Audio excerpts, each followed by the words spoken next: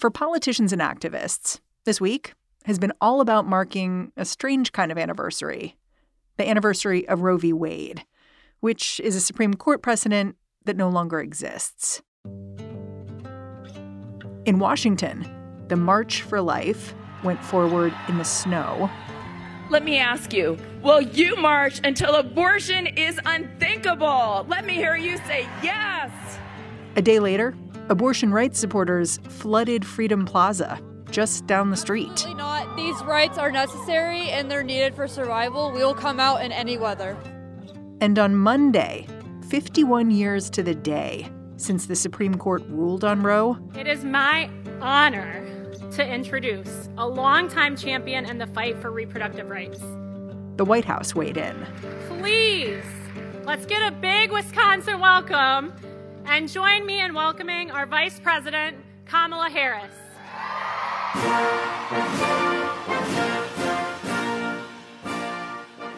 VP Kamala Harris flew all the way to Milwaukee to rally supporters. She took the stage just as Republicans in the Wisconsin state legislature considered testimony on a proposed 14-week abortion ban. In America, freedom is not to be given.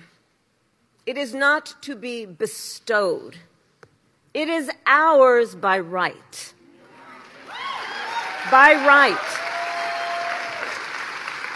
And that includes the freedom to make decisions about one's own body, not the government telling you what to do. She seems really strong to me. Like when I watched, I was like, oh, she's like in full voice here. Oh, definitely. I think it's an issue she personally feels very passionate about. The 19th's Grace Panetta has been following all of these events, one by one. You know, she was raised by a cancer researcher, has a history as a prosecutor, and so it's something that she does personally feel strongly about and I think is able to speak to politically in a pretty effective way. Democrats, of course, are looking to talk about abortion a lot these days. As President Biden gears up for a nail-biter of an election fight with Donald Trump, abortion is one of the few issues that his advisors feel confident is a winner for them. In fact, this week was just the beginning of a frenzy of events they're going to be hosting all around the country. And Joe Biden himself, he also spoke on Monday. But his comments were not at a rally. They were in the state dining room at the White House. Well, good afternoon, folks. He was just giving an introduction, really, for a reproductive health task force. I believe Roe v. Wade was right. I'm not supporting, they didn't support abortion on demand. It was Roe v. Wade. Roe v. Wade was the decision. He was so much less energized than Kamala Harris. He was even throwing in anti-abortion talking points, like almost riffing, like saying, I don't support abortion on demand, which just seems like a weird thing to slip in there when you're talking about supporting abortion rights. Yeah, it is true. And I think it does kind of speak to the fact that while Biden is now coming out in full force favor of abortion rights, mostly for most of his career, he was either opposed to abortion or kind of saying, oh, well, I don't personally support it, but I don't think it should be the government's place. And when you hear like phrases like that slip out, like abortion on demand sounds pretty antiquated. It sounds like something you would hear in the 1990s. It does kind of still point to his difficulties with this issue over his long political career.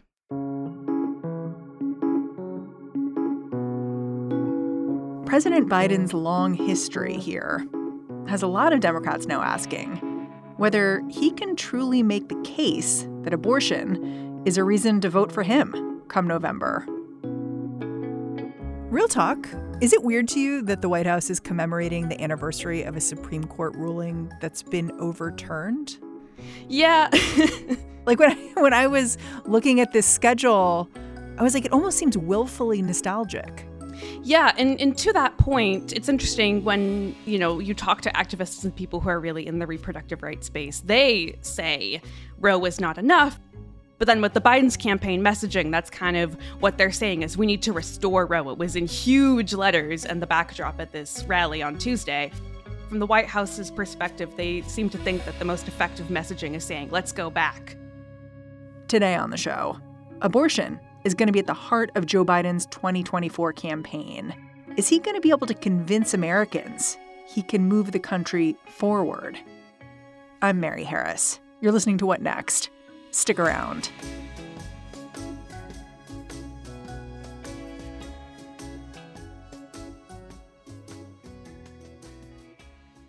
This episode is brought to you by Discover. When it comes to your finances, Discover wants you to know they are the credit card that is always there for you. With 24/7 U.S.-based live customer service, everyone has the option to talk to a real person anytime, day or night. Yep, that means no more waiting for, quote, normal business hours just to get a hold of someone. We are talking real service from real people whenever you need it. Get the customer service you deserve with Discover. Limitations apply. See terms at discover.com/creditcard. Before we get into how abortion is going to factor into the 2024 race, I want to talk about how challenged Joe Biden is in particular when it comes to talking about abortion. Like, we all know Joe Biden's Catholic, and I think a lot of my listeners will be familiar that he's had this evolution in his thinking when it comes to abortion. But I wonder if we can get specific. Like, when he first came to the Senate as a 30-something, what did he have to say about abortion? Yeah, so when he arrived at the U.S. Capitol in the 1970s, he kind of gave what has become an infamous quote to a reporter where he said, well, I don't think that it should just be the woman's choice what happens to her body. And I think that's something he really regretted later on and definitely shaped his way of dealing with the press. But it is true that for much of the 1980s, he was voting against provisions, that would allow federal funding for abortions. He definitely, and this is kind of the view of his party at that time in the 80s and 90s, the government, the taxpayers shouldn't be paying for it. And he was, said he opposed it. Can we just go one by one through these kind of turning point moments for Biden? Like in 1981, we have Ronald Reagan in office and congressional conservatives push for this constitutional amendment that would have permitted states to overturn Roe v. Wade. Joe Biden weighs in favor of that. It didn't go anywhere, but still, that's kind of a big deal. Yeah. Yeah, and I think it reflected both his views at the time and his politics. I think, he had made various comments in the 80s and 70s saying, I believe that life begins at conception. And that was the view of some other Democrats, but he kind of stuck out among East Coast, Northeastern Democrats for voting in favor of that and for his views on abortion. He was much more in line with the Southern conservatives of that time. And while with that piece of legislation, he changed his mind pretty quickly, like within a year, there are other things that he really sort of dug down in. Like if we think about the Hyde Amendment, which is a piece of legislation that bans federal funding for abortion, Joe Biden supported it for a long time, right? Yes, he did. He supported it for decades, starting in the 1970s, and only changed his stance under pressure from abortion rights groups sort of in the middle of the 2020 Democratic presidential primary, because he kind of stuck out among the field. And at that time, the Democratic Party platform had already said, we support repealing the Hyde Amendment. His opponents all supported repealing the Hyde Amendment. And so he was kind of out on a limb there. And that is where he kind of had to divorce with his decades-long stance against federal funding for abortions. And that was a pretty significant moment that I think did earn him some more trust and goodwill from abortion rights groups. But even at the time, he said, I make no apologies for my last position, and I make no apologies for what I'm about to say, which doesn't sound like he's actually changing his mind. It just sounds like he is recognizing that the political winds have shifted. Yeah, that's a super fair point. And this is the case both with him and for someone who's going to be in elected office and public office for 50 years as he has. It's always a question of whether how much of this is your actual changing in position in your own evolution just based on being alive and how much is for political expediency. And with him, I think it's a case of both. Yeah, he was definitely acknowledging that he was out of step with his party and he needed to get on board, kind of even if he still privately disagreed. So in 2022, when Roe v. Wade gets overturned, did you as a reporter feel like you could see Biden's history of discomfort around abortion in how he responded? Or did advocates feel like that? Yeah, I mean, I think at the beginning when the decision, first came down, there was so much confusion, so much chaos. And I think was a sense of, can we trust the president in this moment to really step up and do everything he can? And I think Biden was at least, saying he disagreed with the decision and was going to do everything in his power to restore those protections. And he kind of summed it up in his remarks at a fundraiser in 2023 when he said, "Look, I'm Catholic, not big on abortion, but Roe v. Wade got it right." You mentioned how the executive branch is kind of limited in terms of what it can do in response to Roe v. Wade being overturned. But this week, as part of the administration's commemoration of the 51st anniversary of Roe v. Wade, the White House did announce new initiatives to sort of shore up reproductive rights. What are those? Yeah, I would describe them as kind of an extension of what they've already been doing, and it really falls into three buckets. The first is on contraception and access to birth control, which is an area the White House has been focused on, and they announced this week kind of new ways that they're trying to ensure that private insurance is covering contraception as they're obligated to do under the Affordable Care Act. The next is more and more pharmacies are now distributing abortion medication. The White House announced new actions to make sure that those pharmacies and pharmacists are safe physically and protected from any threats they might be receiving. Hold on, what does that mean? Does that mean like guns, guards? No, I think it means they're telling DHS to like form a task force that's, hey, pharmacies, let's look at them. And the third one, which I think is the most interesting, is on federal regulation known as EMTALA. Can you just explain what EMTALA is? What does it stand for? Absolutely. So EMTALA stands for the Emergency Medical Treatment and Labor Act. And the intent of the law as written and implemented is to make sure that emergency rooms don't turn away people for being poor or uninsured, right? That they have a duty to provide emergency care to anyone regardless of their financial status. So it's not a law that was intended to apply to abortion, miscarriage care necessarily, but it's become more relevant in that context with state abortion bans. So the idea is if a woman appears in your emergency department and her pregnancy is failing, you have the duty to help her. Yes, that's what the Biden administration is arguing. I'm sort of curious, is the White House doing everything they can to enforce a rule like EMTALA? Because I look at someone like Kate Cox in Texas, who had a failing pregnancy, could not get doctors there to treat her, eventually left the state. She actually sued while she was in medical crisis. So I'm sort of curious, like now, does the federal government come in and start punishing the hospitals that refuse to treat her? Well, it's interesting you bring that up. There was a really good story in the Washington Post on this very topic a few days ago by Caroline Kitchener and Dan Diamond about a case in Oklahoma, which has a strict abortion ban. There was a woman who was turned away who was having life-threatening pregnancy complications, she said, and she filed a complaint against the hospital, and it was rejected. It was turned down. A complaint with the federal government? Yeah. Huh. It's hard because this regulation was not initially drafted with abortion with this situation in mind. And it's also a pretty narrowly written law. But at the same time, there are a lot of people who argue, hey, the Biden administration should be more aggressively going after hospitals, and they should be publicizing other cases where they found violations and have gotten hospitals in line to comply. So it seems to me like what the Biden administration can do here is genuinely limited. But also there are some questions about whether they're doing everything they can. Yeah, and I think it stems from the fact that we really are in such a new, unprecedented phase of the current state of reproductive rights around the country, with more and more states passing abortion bans, and we're learning about the consequences of those bans in real time. And in many cases, the regulations aren't keeping up with the new reality on the ground. After the break, will Biden be able to convince voters that he can change the reality on the ground?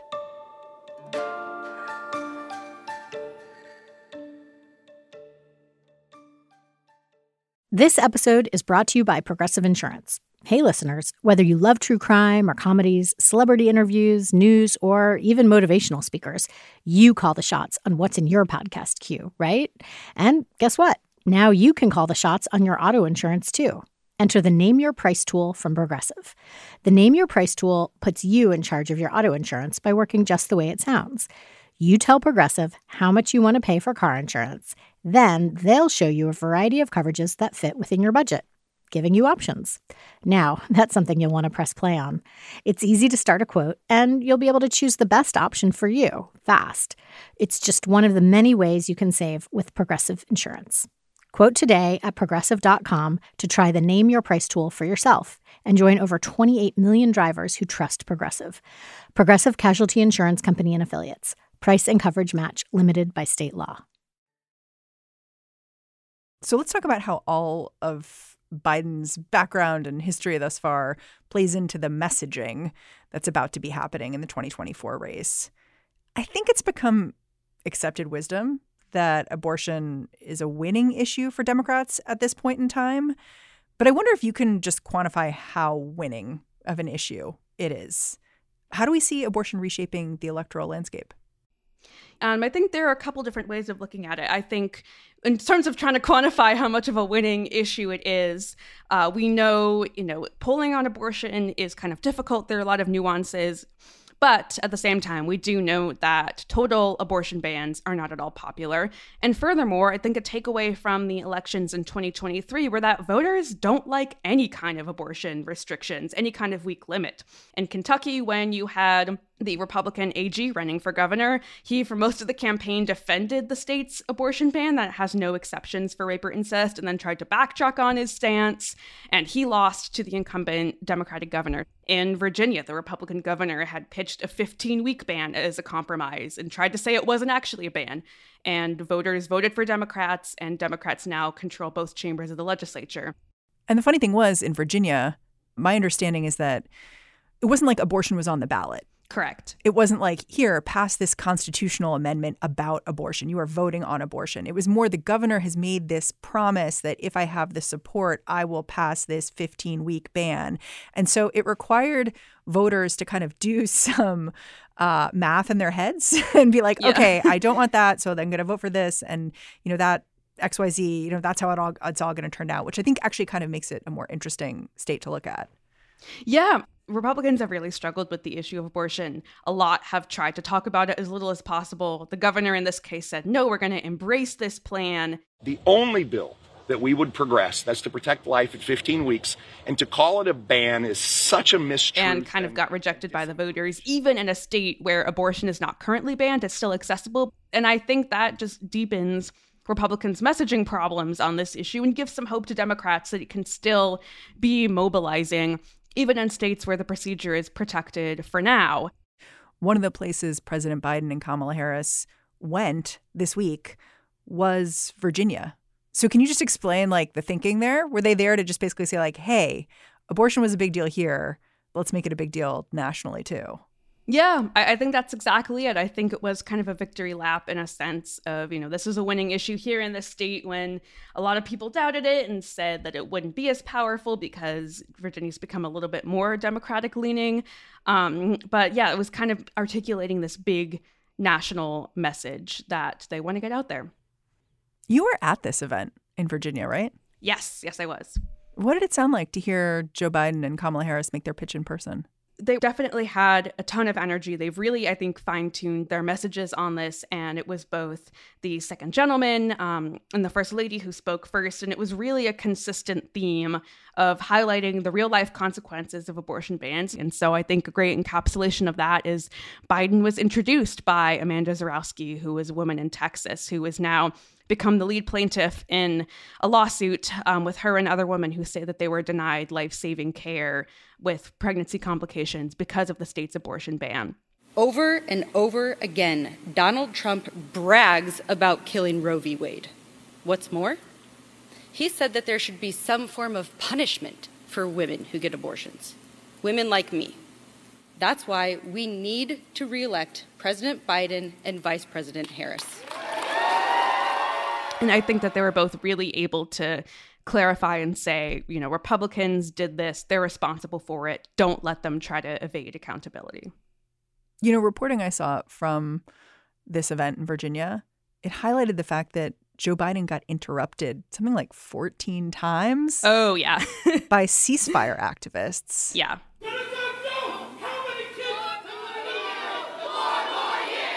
And to me, it highlighted this issue Biden may have moving forward, which is Biden might want to talk about abortion.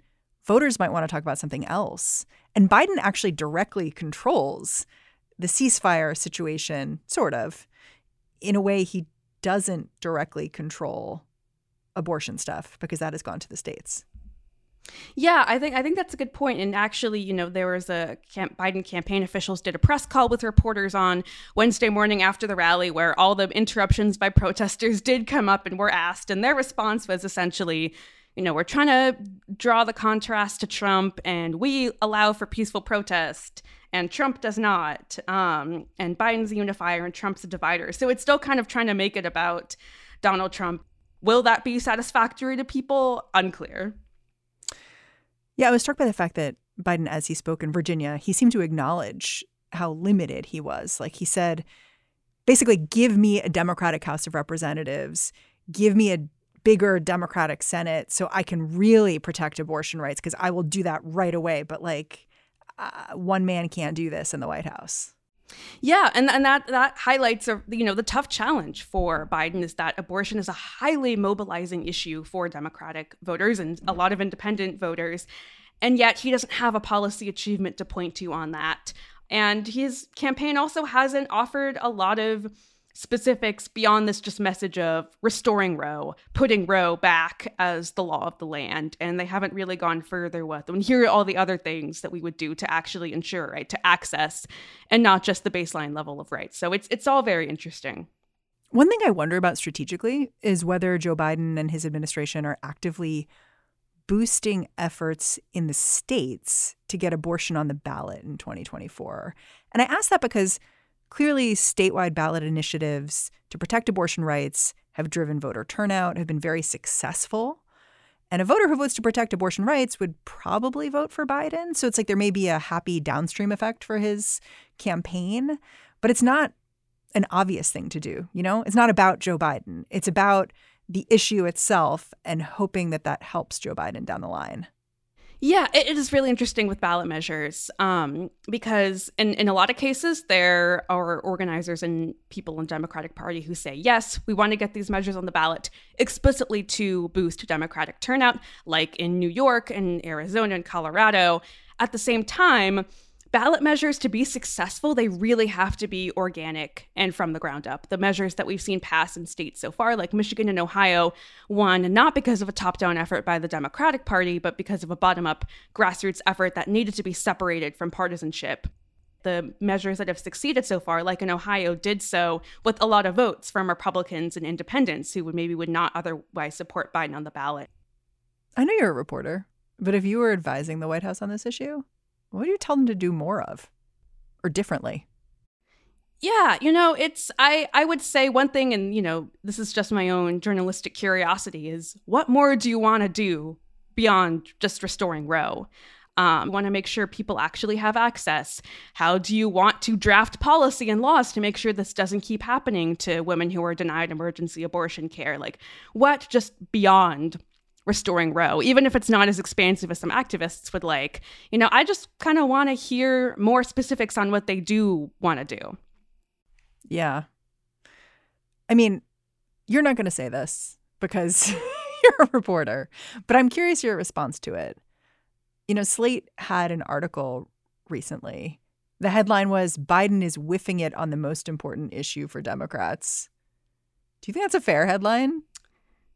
Ooh. I mean, yeah, again, everyone has a different opinion. I would not say whiffing necessarily.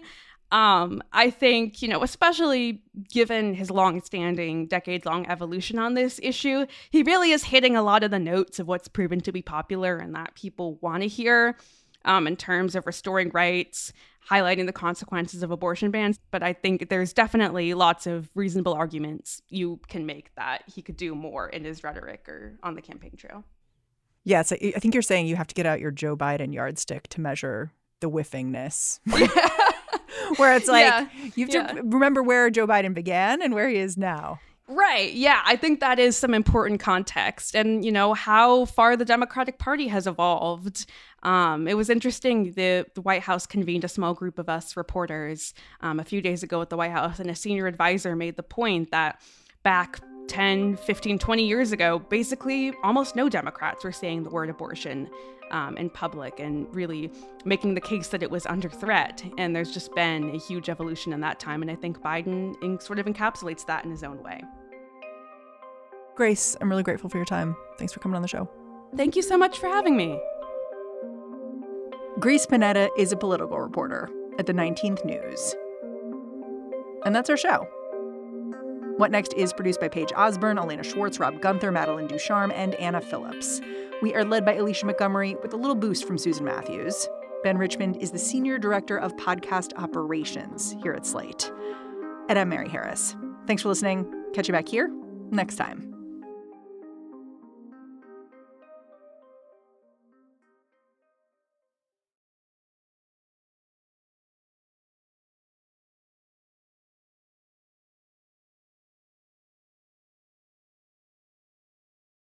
Without the ones like you, who work tirelessly to keep things running, everything would suddenly stop. Hospitals, factories, schools, and power plants, they all depend on you. No matter the weather, emergency, or time of day, you're the ones who get it done. At Grainger, we're here for you with professional-grade industrial supplies.